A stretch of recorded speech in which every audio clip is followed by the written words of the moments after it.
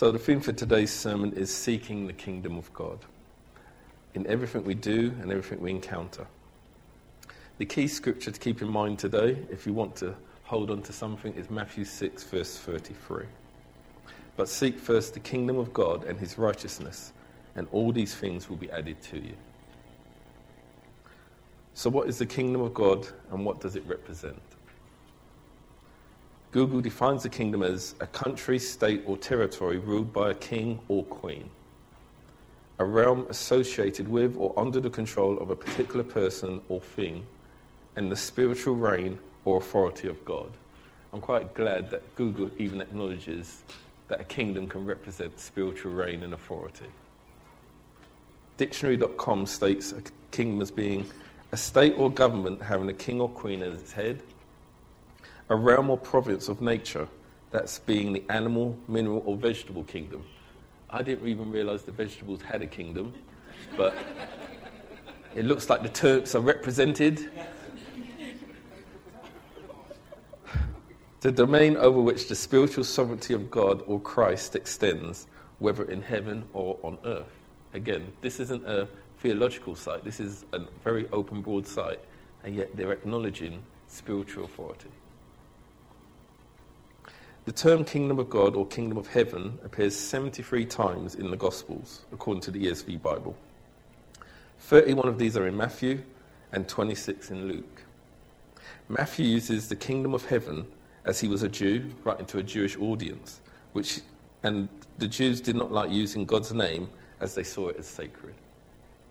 Jesus announced the presence and arrival of the kingdom throughout the Gospels, and it is a central theme of his teachings. His teachings referred more to a power, a reign or authority, rather than a physical place. As Jesus preached a lot about it, I would like us to explore it. The kingdom of God should be seen as the kingship, rule, or sovereignty of God, here on earth, where his will is adhered to.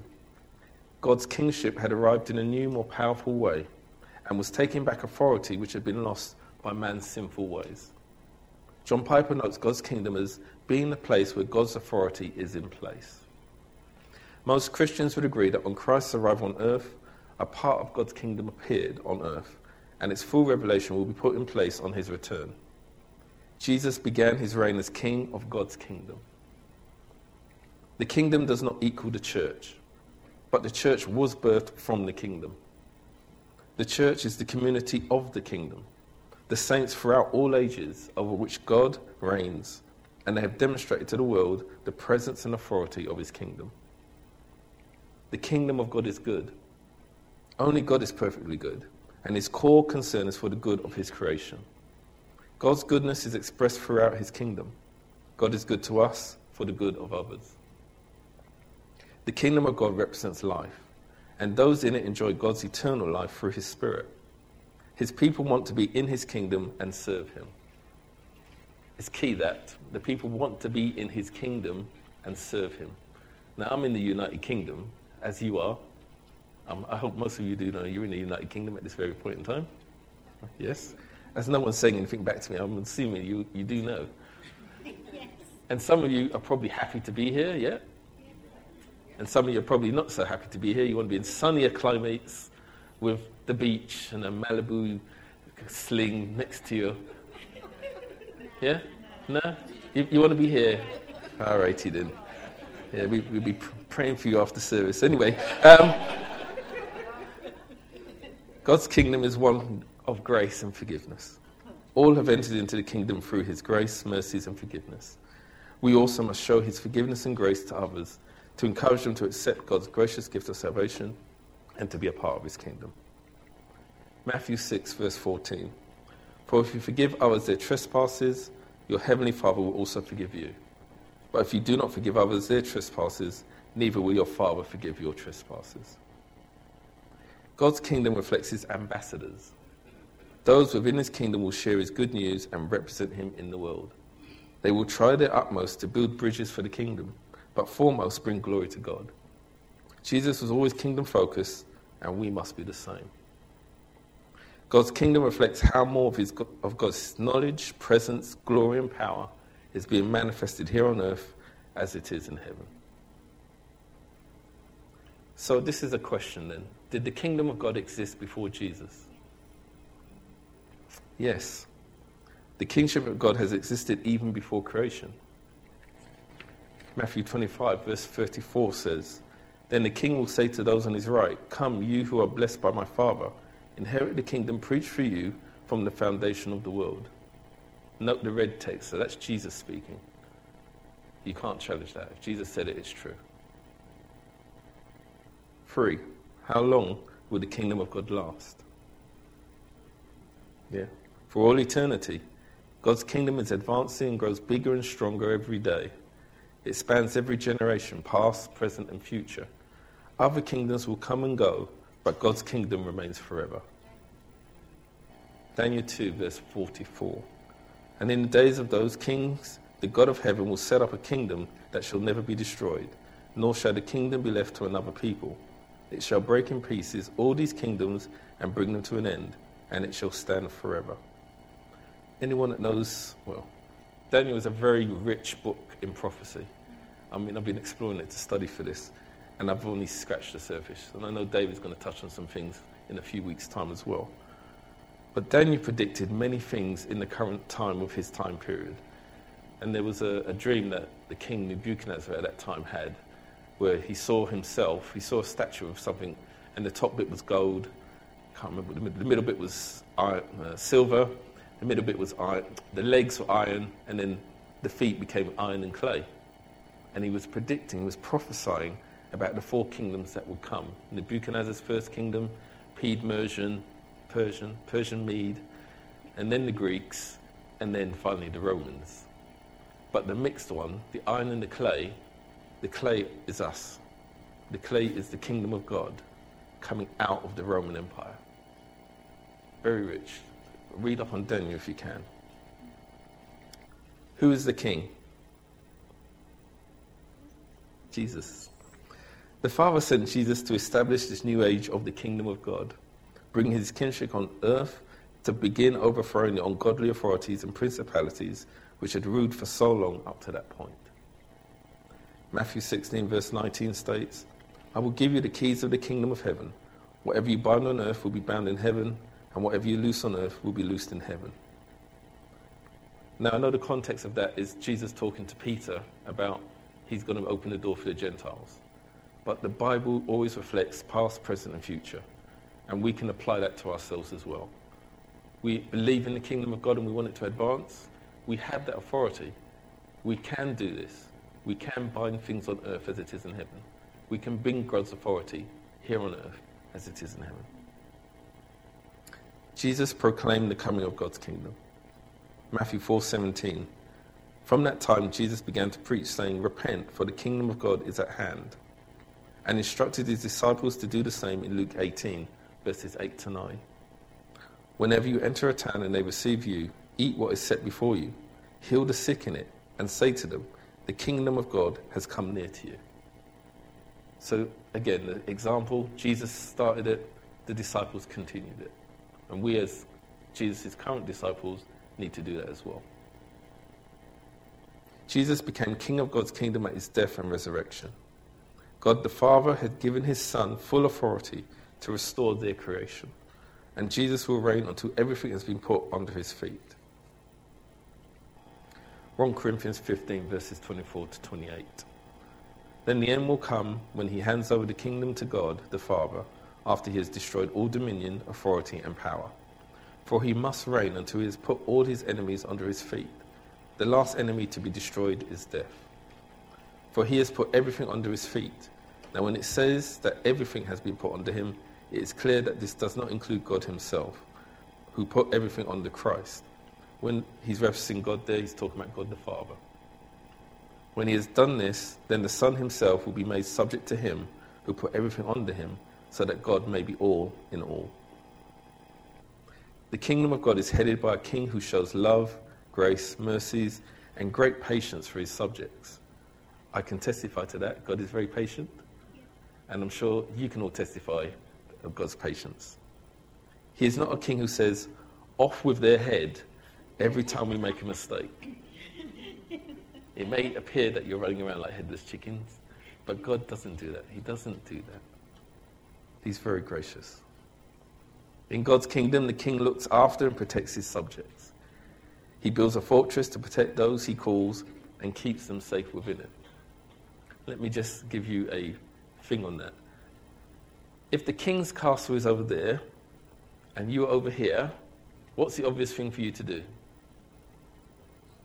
I would go into the castle, especially when you've got the whole tribe or nation on your heels. You run to where there's refuge. But we as believers, we don't do that sometimes. The castle's right there, and we're out here saying, shoot at me. Shoot at me. And we just don't, when the castle is right there. Common sense sometimes just goes straight out the window for some of us. But it is true. In God's kingdom, the king, yeah, we've done that. How does God's kingdoms work? The kingdom is here and is yet to come. So what I'm saying is, it's current, but there's still more to come. And it manifests itself through the church. On Jesus' return, his complete authority and kingdom will reign over all creation, and a new heaven and earth will be put into place. Matthew 24, verse 14. And this gospel of the kingdom will be preached in the whole world as a testimony to all nations, and then the end will come. The Gospel of Matthew covers many aspects of the kingdom of God. So these are the kingdom aspects that Matthew covers. He talks about kingdom living, used through the Sermon on the Mount, chapters 5, verse 1 to chapter 7, verse 29. And then there's the mission of the kingdom in chapter 10, and the principles of the kingdom. Jesus spoke extensively on this in chapter 13 of Matthew, parable after parable about the kingdom. And then the attitudes that we should have in the kingdom. These are essentially the top level, caring for and forgiving others in chapter 18. And then the kingdom perspective. You need to be aware of God's plan. And through that, through Jesus' return and final judgment, the two go together. God has a plan for creation and restoration, but it ends with Jesus' return. And if you don't get the context and you don't get all the thing of that, you're going to miss out and your focus will not be right. Get the perspective. I have noted these here as time does not permit us to cover all of them, but take time to explore them. A quote from Seeking the Kingdom Bible Plan by T.M. Moore. Kingdom seeking begins in prayer, and there won't be much kingdom finding in our lives if we're not. Prayer is a key way of seeking the kingdom. We should pray continuously and expectantly for more of his kingdom to break into ours and others' situations so it impacts our daily lives and activities. The Lord's Prayer shows us to ask for God's kingdom to be on earth as it is in heaven. Ask God to make your prayers kingdom-focused for him. We are a kingdom set apart, but not a kingdom that excludes. Yeah? Do you understand that? God's kingdom isn't one that excludes. We may fight things, and we may not agree with some things, but we're not a kingdom that excludes. Jesus' teaching shows he only excluded those who would reject him. We must learn to live by our King's principles, who reigns supremely through grace, mercy, compassion, and love. We must keep our focus on him, seeking his guidance, wisdom, encouragement, and empowerment. The kingdom of God is about reflecting the glory and the honor of God, striving to be more like Jesus, and needing to be more like him so we can glorify the Son.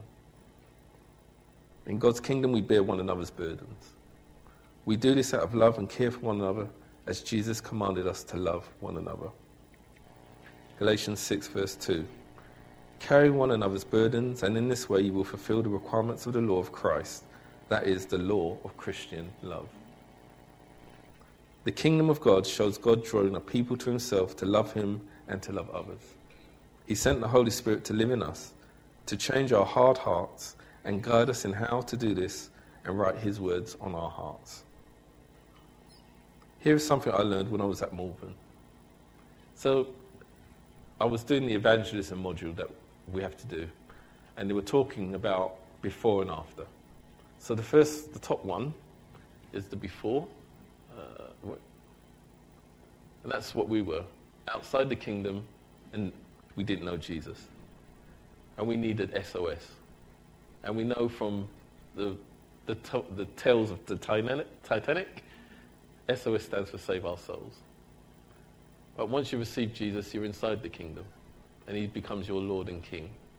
You become STS, and that's Save Their Souls. You see the difference in emphasis? That's about you, that's about others.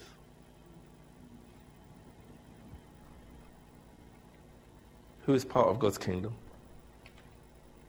God's kingdom consists of eternal priestly community of saints, past, present, and future, all striving to glorify and uphold the glorious name of God. It comprises of people across the world and the ages who love, follow, and obey God. I do love the bit about age, because I'm getting on now. But as I keep reading these stories in the Bible, when you look at the background, God doesn't call many young people. Yeah, David is one of the most famous examples. David and Samuel, what popped to mind. But when you start looking into it, Moses was an old man when he got called. Abraham was definitely over the hill when he got called. Even Daniel was in his 80s when he went into the lion's den. So there's hope for us yet, church. There is hope for us yet. Don't let your age limit what you can do for the kingdom. Matthew 13, verses 41 to 43. The Son of God will send out his angels, and they will gather out of his kingdom all things that offend, those kings by which people are led into sin, and all who practice evil, leading others into sin. And will throw them into the furnace of fire. In that place there will be weeping over sorrow and pain, and grinding of teeth over distress and anger. Then the righteous, those who seek the will of God, will shine forth, radiating a new life, like the sun in the kingdom of their Father. He who has ears to hear, let him hear and heed my words. Those who are subjects of God's kingdom obey and respect his will, authority, teachings, and commandments. They enjoy his protection, his blessings and provision, and also accept his correction and discipline. Psalm 91, verses 1 and 2. He who dwells in the shelter of the Most High will abide in the shadow of the Almighty. I will say to the Lord, my refuge and my fortress, my God in whom I trust. When you dwell and are a part of God's kingdom, you will need to take refuge in him. There are some who will not enter the kingdom of God unless they repent and turn away from these particular lifestyles. 1 Corinthians 6, verses 9 to 10. Or do you not know that wrongdoers will not inherit the kingdom of God? Do not be deceived. Neither the sexually immoral, nor idolaters, nor adulterers, nor men who have sex with men, that would include women and women, nor thieves, nor the greedy, nor drunkards, nor slanderers, nor swindlers will inherit the kingdom of God. Only those God calls to be his children will become a part of his kingdom. You cannot buy your way in with money or works. You cannot bargain or negotiate with God on this. You must be called and accept his precious salvation and walk in his ways to be a part of his kingdom. Let me just stress there. You must be called. God will invite you. You can't kick down the door and say, God, I'm in the kingdom. It doesn't happen. Then you must accept his salvation. You must accept the grace that he's given for you. And then you've got to follow him. You've got to walk in his ways. 7. What challenges will we face for the kingdom of God? The kingdom of God will be in conflict and opposing to the kingdoms in this world that are not under God's authority. This applies to the physical and the spiritual. When you give your life to Jesus, you get drafted into his army for his kingdom. Let me just clarify about what I mean by opposing kingdoms. God has overall authority. Yeah? Don't matter what happens, whatever authority is in power, in place, it's by God's authority. But God allows some authorities to reign for his purposes. Yeah? So there's no authority here on earth, or in the heavens, or below it, that is greater than God's authority. What we need to remember, church, is whenever God calls someone under his kingship to be his people, he does in effect call them to fight. He did that with the Israelites when they entered into the promised land.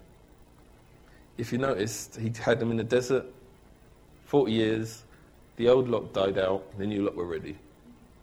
But he wasn't just going to give them the land. They had to do something. They had to fight.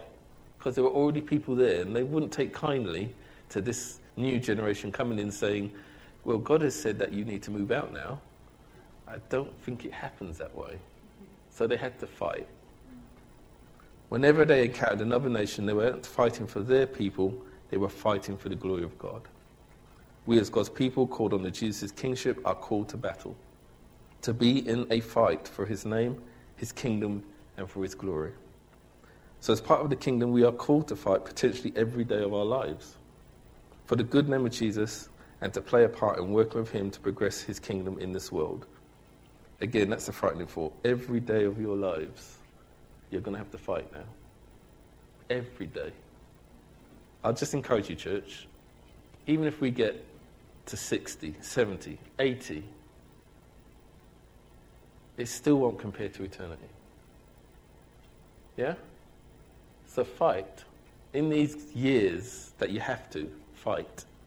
Because when you finish and you invite the Lord and he says, good and faithful servant, come into the kingdom. Technically you're already in the kingdom, but he's going to say, come, be with me now. The fight would have been worth it. I know with the world wars, they lasted between 5 and 6 years, but those guys knew it was worth it. They endured, they took the battle, and they did it. And when they came back home, they knew. And King David even went to battle and defeat nations. But he wasn't doing it just to defeat the nations. Most of the time, he was just doing it to protect his own. He didn't go out intentionally, I must conquer this place and that place, like some of the mad monarchs that we've seen in history. I hope that's Jesus calling.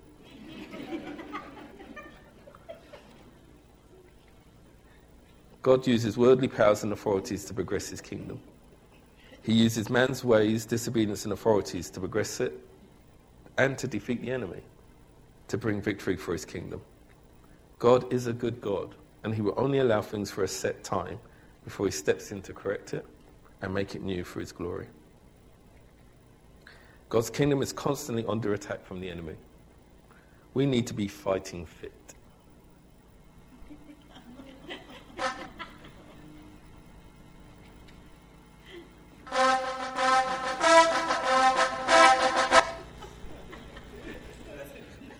Oh, we've got a computer problem. Is it?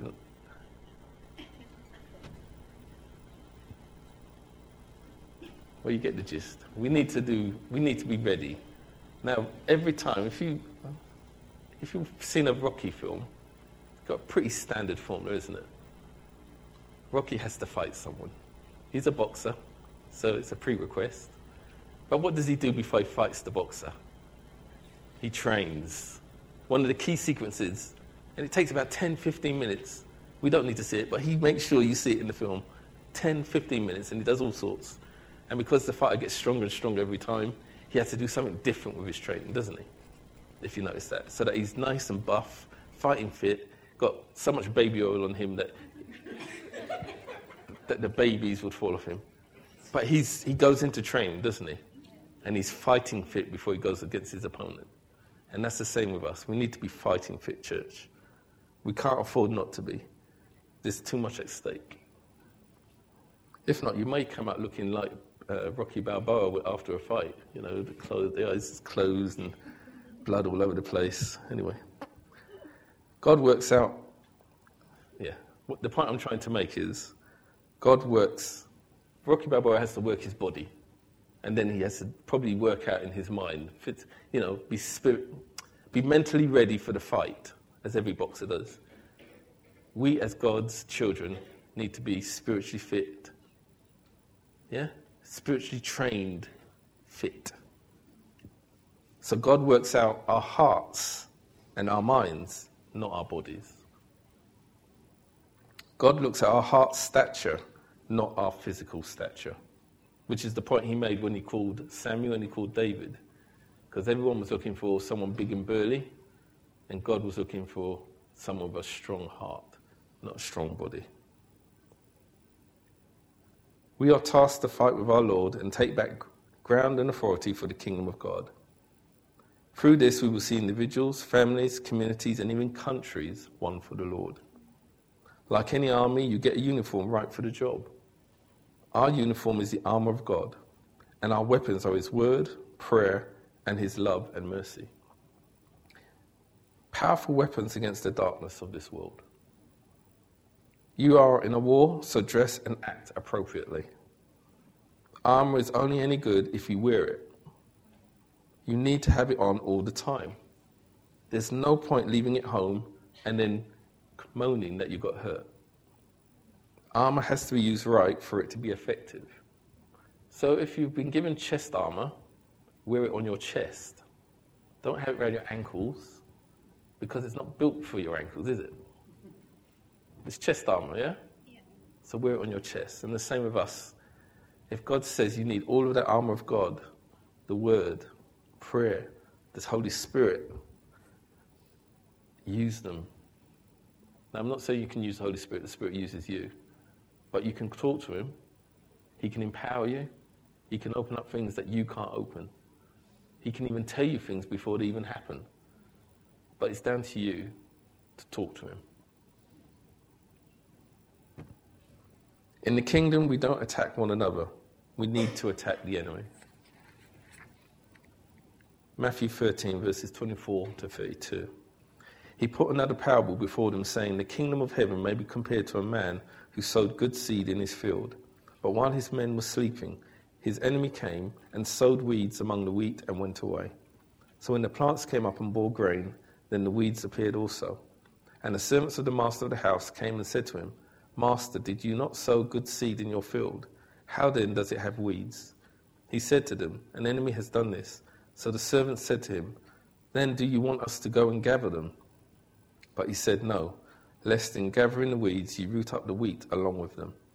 Let both grow together unto the harvest, and at harvest time I will tell the reapers, gather the weeds first and bind them in bundles to be burned, but gather the wheat into my barn. He put another parable before them, saying, the kingdom of heaven is like a grain of mustard seed that a man took and sowed in his field. It is the smallest of all seeds, but when it is grown, it is larger than all the garden plants and becomes a tree, so that the birds of the air come and make nests in its branches. We have to be in the world, but not of it, to progress the kingdom.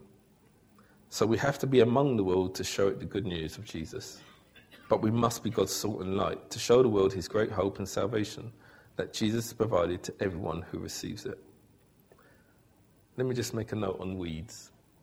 Weeds aren't a problem until you see them, isn't that right, church? When they're under the ground, it's not a problem. You don't see them, you don't worry about them. The minute they sprout up, there's a problem. But the thing is, the top bit of the weed is not the issue.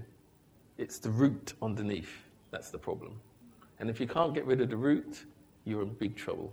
Your garden lawn, the Falsons effect, is spoiled by that weed. Yeah? You can't get rid of it. It doesn't matter what you do to it, it just stays there. We are much the same in the world. And the weeds are the world, and we are the grass. We're the good stuff. You are the good stuff, church. Believe me, you are the good stuff. So we just have to bear with it for now. There will be a time when all the weeds will be taken out. But for now, we just need to bear with it. Progress for the kingdom is violent. Oh, I'm behind. As God's forces of light and good engage the forces of evil and darkness to take back what is rightfully his. Matthew 11:12. From the days of John the Baptist until now, the kingdom of heaven has suffered violence, and the violent take it by force. Just to give context on that. I'm not saying go out there and punch someone in the face now and say, this is for the kingdom. Yeah? Please don't take me out of context on that. All it's saying is the enemy of darkness is not going to take kindly to the enemy of light coming into its territory. So we will face opposition, and we will need to fight to get what we want. God's kingdom is heavily resisted. But in the end, for any Star Trek fans out there, the Borg say resistance is futile. And he has ultimate power, strength and victory in his hands. It's only a matter of his timing to fulfill it. Here are 4 reasons why progress for the kingdom faces opposition. taken from the Seeking the Kingdom YouVersion Bible plan. We struggle with sins within ourselves because we don't always want to fight. We are involved in aggressive spiritual warfare every minute, I should say every second.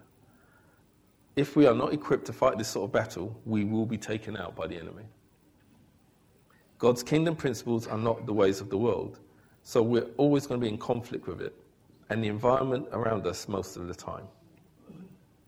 Lastly, the church can sometimes hinder the progress of the kingdom by procrastination, complacency, confusion, and ungodliness.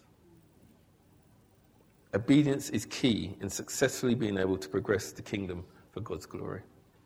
We see many times in the Bible people who weren't obedient to God or allowed worldly ways to become their authority, and everything went to pot, or the people of God were defeated. We have the same challenges as the children of God. If we allow worldly things into our hearts or allow the authority of the world to be our authority, we will be defeated and have less impact for the kingdom. Again, let me give context on that. The only time that we would not obey the laws of the land is when the laws of the land go against the laws of God. So all I'm saying is you still have to pay your car insurance. You can't just say, well, God provides. Yes, he provides you the money to pay the car insurance. You can't break the law. God wanted laws, God gave laws. You still have to obey the law. But if the law goes against what we believe, what we understand that Jesus tells us to follow, that's when we will go against the law of the land. I don't want to start developing criminals at a Lighthouse church and they say, well, Colin preached it, it's all right. No. Only by remaining, learning, and focusing on the kingdom of God will we learn to make a stand for Jesus, which strengthens us and those who seek it with us, and ensures we work with God to increase his kingdom. The Bible is filled with stories of kings and kingdoms. More importantly, it shows the King of Kings and his great eternal kingdom, which still stands today, will never pass away and grow stronger generation to generation. God's kingdom has the ultimate authority. The King of Kings is the one who decides whoever rules in our world. No one else has that authority. Daniel 2, verses 19 to 22. To give context of what this scripture is about, this is the story of Daniel. Daniel was a young man, one of the Israelites, and the Babylonians completely wiped them out, took the royal family and took the best of the country. And Daniel, some might say, was one of the lucky ones that was taken into the king. The king of Babylon, Nebuchadnezzar, always used to take the best resources and he would educate them. He would give them time to get to know their ways, educate them, and then use them for his purposes. So there came Nebuchadnezzar. For me, I believe Nebuchadnezzar was used by God. God definitely spoke to Nebuchadnezzar because the stuff that he says, the stuff that he does, God was definitely talking to him. So obviously, God had installed him for a reason. Nebuchadnezzar had a dream, and the king was very troubled by this dream. That was from what I spoke about before, about the image. There was one person split into 4 pieces, but no one could interpret the dream. All of his soothsayers, magicians, none of them could predict it. But then Daniel, an order went out across the land that if no one could interpret the dream, he would kill all of them, which would include Daniel. So Daniel went, that's where we're picking up the story from, and he's prayed to God with the other 3.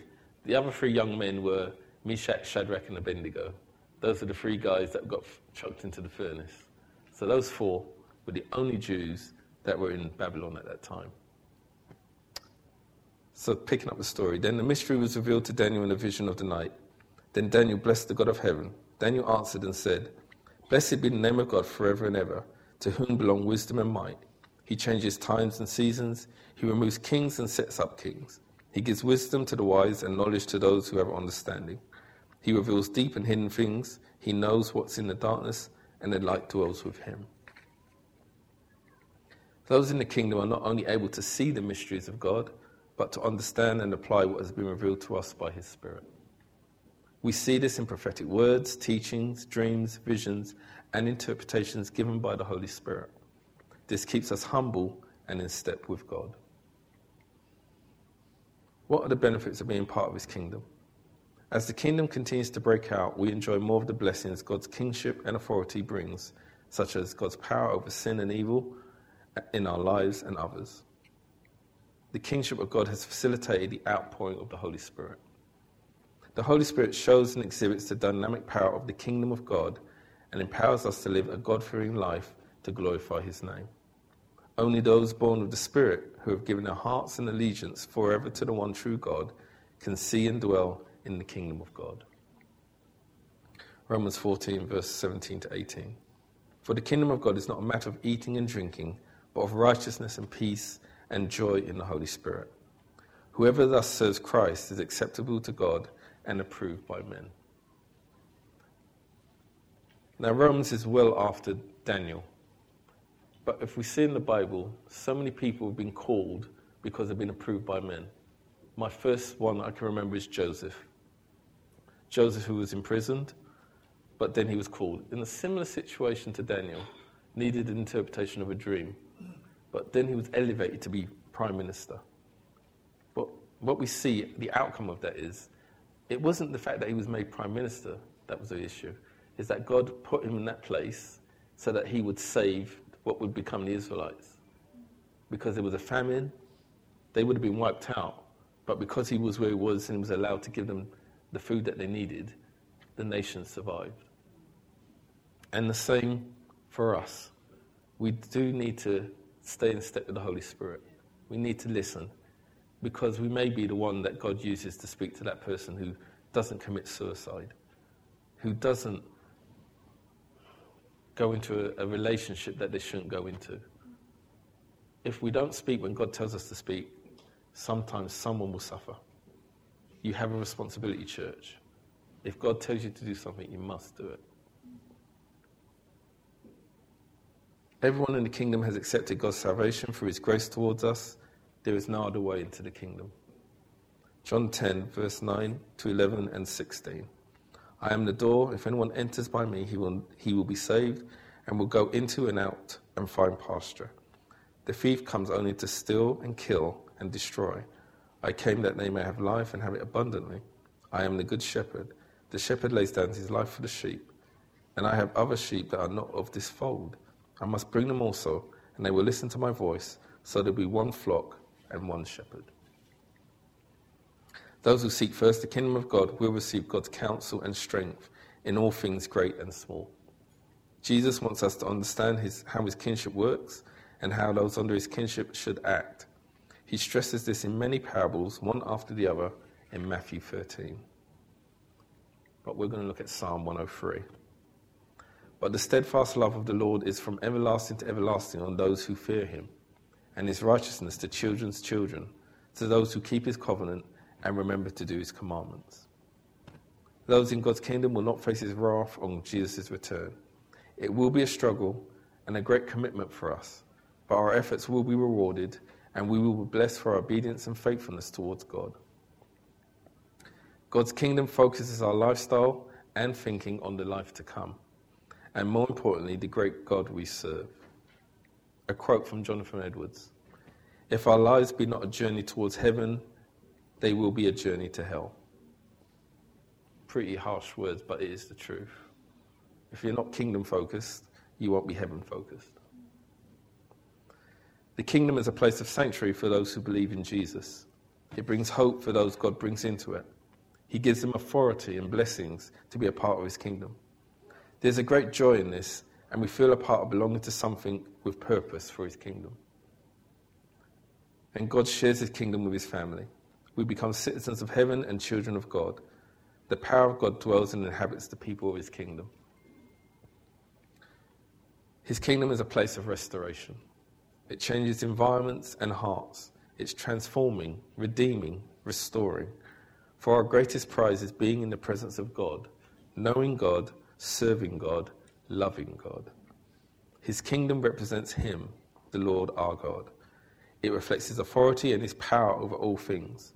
It reflects him as creator, and we as his creation, and reflects something new, something that will never end, something that can never be taken away. It is eternal and it is just. But we need to know that the kingdom of God is about character, courage, and integrity. We see this shown through the book of Daniel. Daniel was a captive in the kingdom of Babylon, the most powerful nation at that time. He and 3 others, Shadrach, Meshach, and Abednego, stood up for the kingdom of God. Even though the Babylonian kingdom was the overwhelming power in the world, God's kingdom was still the ultimate authority and the ultimate kingdom at play. So much so that the king of that time even acknowledged the power of God and the power of God's authority and lifted up Daniel and those 3 young men to heights that they never imagined because they were courageous and held their integrity for the kingdom of God. Daniel chapter 4 verses 1 to 3. This is King Nebi, as I've been going through the Bible. King Nebuchadnezzar. To all the peoples, nations, and languages that dwell in all the earth, peace be multiplied to you. It has seemed good to me to show the signs and wonders that the Most High God has done for me. How great are his signs, how mighty his wonders. His kingdom is an everlasting kingdom, and his dominion endures from generation to generation. So as I said, this is the Babylonian king. Now this man in Christian talk is a heathen. He's not a believer. He has idols. He has many gods he believes in, because every nation that he creates, he just takes on their gods and their idols. And yet, this is our God he's talking about, the Most High God. This is the king of all the lands who has absolutely obliterated every nation that he's come across. Yet he's learned. Now this is chapter 4. Chapter 1 is Daniel that we spoke about before, about the dream. Yeah? Then there was another challenge where Daniel had to step up. But King Nebuchadnezzar is acknowledging now, I think, by this time, the 3 young men had been chucked into the fire. And King Nebuchadnezzar has seen wonders. He's seen Daniel interpret the dream. He's seen those 3 young men thrown into the fire. I haven't got time to go into that story, but if you read the story in Daniel, Shadrach, Meshach, and Abednego are thrown into the fire because they would not bow down to Nebuchadnezzar's idol. He called everyone to bow down to it, and they would not bow down. So he bound them, made the furnace 7 times more hotter than it normally is, so hot that the people that chucked those 3 young men into the pit were consumed. That's how hot it was. And then, those 3 stepped out. But what King Nebuchadnezzar says, he was sitting on his throne, and then all of a sudden he bolts upright and he says, that's not right. There's 4. I see 4 in the furnace. And the 4th one is like a son of God. Now, most interpretations will tell you that the 4th person was probably Jesus. And he had unbound the 3 young men. And what King Nebuchadnezzar then does is he calls out the 3 young men. And they come out. There's no smoke. You know, like if you're having a barbecue, you smell like smoke. Nothing singed. They're unbound. They were bound. They're unbound. They come out. And even then, King Nebuchadnezzar starts saying, you truly do serve the Most High God. So that's the context. By chapter 4, he's seen the works of God. And he's acknowledging that now. Kingdom thinking helps us prioritize and guide our hearts in what we need to do. It helps us to keep pride out of our hearts and keep us humble. As one Bible interpreter puts it, the gospel is geared to keep us humble and to keep us God-focused. King Nebuchadnezzar, going back to King Nebuchadnezzar, he had a wake-up call because just before then, he's acknowledging the Most High God. And he's actually saying, well, I have what I have because of what this God has given me. But then one day, I think he gets a dream and Daniel interprets it and he says, you're going to suffer for 7 seasons. They're not clear about how long it is. 7 seasons and you're going to lose this kingdom. And the king says, okay, hopefully that won't happen. But he's in his gardens, the same gardens now, I think they call them the Babylonian gardens, the gardens of the hanging gardens. That's where he was. But then he was in his head saying, oh, how great this kingdom is that I've built and how good that I've done to gain all this. And the minute he says that, a voice from heaven says, on this day you will lose your kingdom. And he loses it. He loses his mind. He loses everything. And for 7 seasons, he stays that way. Until the man utters out of his mouth, all of this is because of the Most High God. And then everything was returned to him. That was pride that was at work there. That's why we've got to be careful. Don't allow pride to get into your hearts. When you do, and you can keep pride out of your hearts, that will keep you humble. Proverbs 16, verse 3. Roll your works upon the Lord, commit and trust them wholly to him. He will cause your thoughts to become agreeable to his will, and so shall your plans be established and succeed. A quote from Seek Ye First the Kingdom of God, YouVersion Bible Plan. Before you execute, seek God. Again, I'll give context to that. That's not meaning get a gun and shoot someone. It means that before you go on anything that you task to yourself to do, seek God. Inquire of him. Ask him, God, is this what you want me to do? Before you do anything. That's the first line of defense. Seek God. Many people in the Bible have fallen through pride, and we have to guard our hearts against it to avoid falling into its trap, learning humility, grace and patience, and striving for the righteousness of God. We receive our King's leadership, wisdom and skills by serving him and train others in using them as well. We receive honor and responsibilities from God, who will set us apart for his kingdom purposes. He promotes us to greater positions and privileges we could never gain in our own strength. What responsibilities do we have as part of God's kingdom? Believers are tasked as the community of God to live out and teach about the principles of his kingdom. We entered into this when we accepted God's gracious gift of salvation and submitted ourselves to God's will and authority.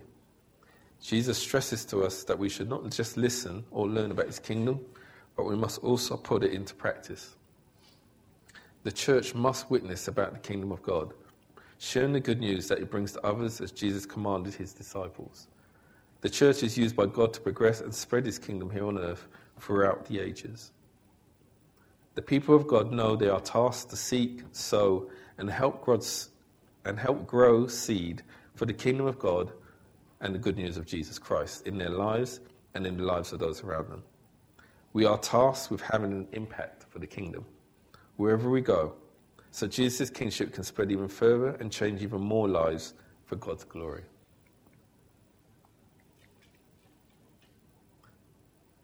The kingship of God requires us to have a change of mindset. We learn to start and strive to serve God and make sacrifices for him and for others for his glory. Hebrews 13, verses 14 to 16. For here we have no lasting city, but we seek the city that is to come. Through him, then, let us continually offer up a sacrifice of praise to God. That is the fruit of lips that acknowledge his name. Do not neglect to do good and to share what you have, for such sacrifices are pleasing to God. There is always a personal response to his kingship. We must make the decision to follow and obey God's kingdom principles. We may have to face or go through some situations alone to make a stand for his glory. Daniel is an example of this. Those in the kingdom will make a stand to see God's authority as the ultimate authority in their life, not man's authority. We are called to live and follow under the authority God has put over us, unless it's contrary to God's authority and teachings. In some cases, there will be conflict between the law of the land and what we're called to follow for Jesus' name. Romans 12 covers many aspects of kingdom living. We'll quickly go through these. Romans 12, verses 1 to 2. I appeal to you, therefore, brothers, by the mercies of God, to present your bodies as a living sacrifice, holy and acceptable to God, which is your spiritual worship. Do not be conformed to this world, but be transformed by the renewal of your mind, that by testing you may discern what is the will of God, what is good and acceptable and perfect. We dwell in God's kingdom and fall under his kingship, so we must become a living sacrifice for him.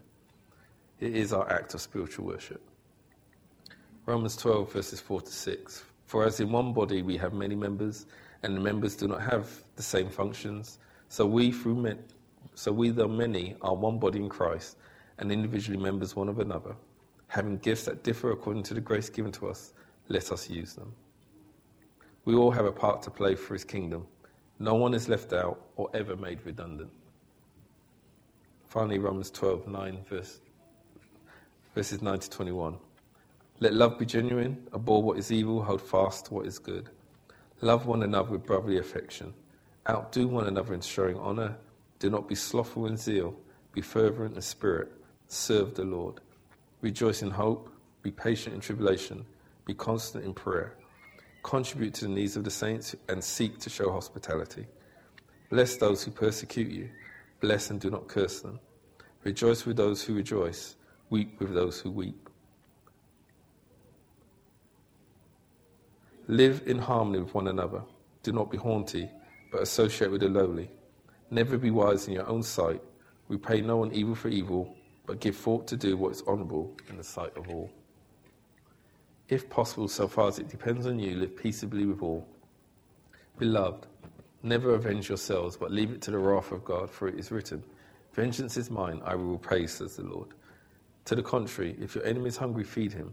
If he is thirsty, give him something to drink. For by doing so, you will heap burning coals on his head. Do not be overcome by evil, but overcome evil with good. To be a part of his kingdom, we must be loving, humble, merciful, and gracious, as he is to us and others who do not deserve to be shown his favour, but he does according to his great will, grace, mercies towards us. We need to be zealous for God's kingdom and will to be in our lives and the lives of others for God's pleasure. We as the people of God's kingdom acknowledge what God has done for us and what he has saved us from. But we have a responsibility to steward the blessings and riches of God and the salvation he has provided for us. So in conclusion, we must remember how important the kingdom is to Jesus. It was a key theme he spoke about. His parables, stories, and miracles reflected the kingdom. If the kingdom of God was important to Jesus, how much more so for us that represent it? How can God's people, you the church, see the kingdom of God through us? Paul gives us some guidelines in Romans 15, verses 18 to 19. For I will not venture to speak of anything except what Christ has accomplished through me to bring the Gentiles to obedience, by word and deed, by the power of signs and wonders, by the power of the Spirit of God, so that from Jerusalem and all the way around to Illyricum, I have fulfilled the ministry of the gospel of Christ. So just change the word Gentile to the world. That can be you. That's Paul's words, encouraging a church. But you can do the same. If all you're doing is speaking about Christ, you're walking in obedience, you're doing the word and deed, the power of signs and wonders will come. Yeah? Now, I'm not saying you guys are going to be healing people on the streets. But just, if you want to heal people on the streets, you can do that. That's up to you, if God wants to do that. What I'm saying is, whatever you commit to the Lord, you do it joyfully. You don't know the fruit that you're producing just by walking and following the name of Jesus. Yeah? Doors are opened in people's hearts and lives when you just obediently walk with God. We don't understand how it works, nor should we. But if we're faithful, God is faithful. And he works through many. What we have to stress, what I have to stress to myself as well, God uses the foolishness of man to use his purposes. So he never does it how we think he's going to do it. He does it according to what he wants to do. All you have to do is be in the right place at the right time and do what he says. God will do the rest. We need to keep in mind the mission of the kingdom. Matthew 28, verse 19. Go therefore and make disciples of all the nations. Help the people to learn of me, believe in me, and obey my words, baptizing them in the name of the Father and of the Son and of the Holy Spirit. A quote from C.S. Lewis. The voice of God indeed daily calls to us, calls to the world to abandon sins and seek the kingdom of God wholeheartedly. Oh, that we may all hear the call of the Father and sometime, at last, be converted to the Lord. That's our challenge. If we can hear God calling the world, we need to go out and see what God's going to do. I think the key thing we need to ask ourselves as believers is what part can we play to progress his kingdom? I think once we know, we can adjust our position and our thinking towards the goal and fulfill what God wants us to do to progress his kingdom. I encourage you, church, for us to challenge ourselves to ask God, are we kingdom focused? Do you understand your responsibilities in this? And what can we do for the kingdom and to seek more of his kingship in this world and encourage others to be a part of his kingdom? In Jesus' precious name. Amen. Heavenly Father, we thank you that you've called us into your kingdom. We thank you it's only by your kingdom works that we are saved, we are being sanctified, and one day we will be in your presence, completely in your presence, and all authority will be under you. Until that time happens, we pray, Lord, you guide us. Guide us to your kingdom purposes, your kingdom works, and show us what you want us to do. Lord, even when we are challenged, let us be like Daniel and stand for the kingdom of God, that your authority is seen by the man and the world as the ultimate authority, and that your kingdom will continue to keep going and expanding by your grace and mercy. In Jesus' precious name, amen.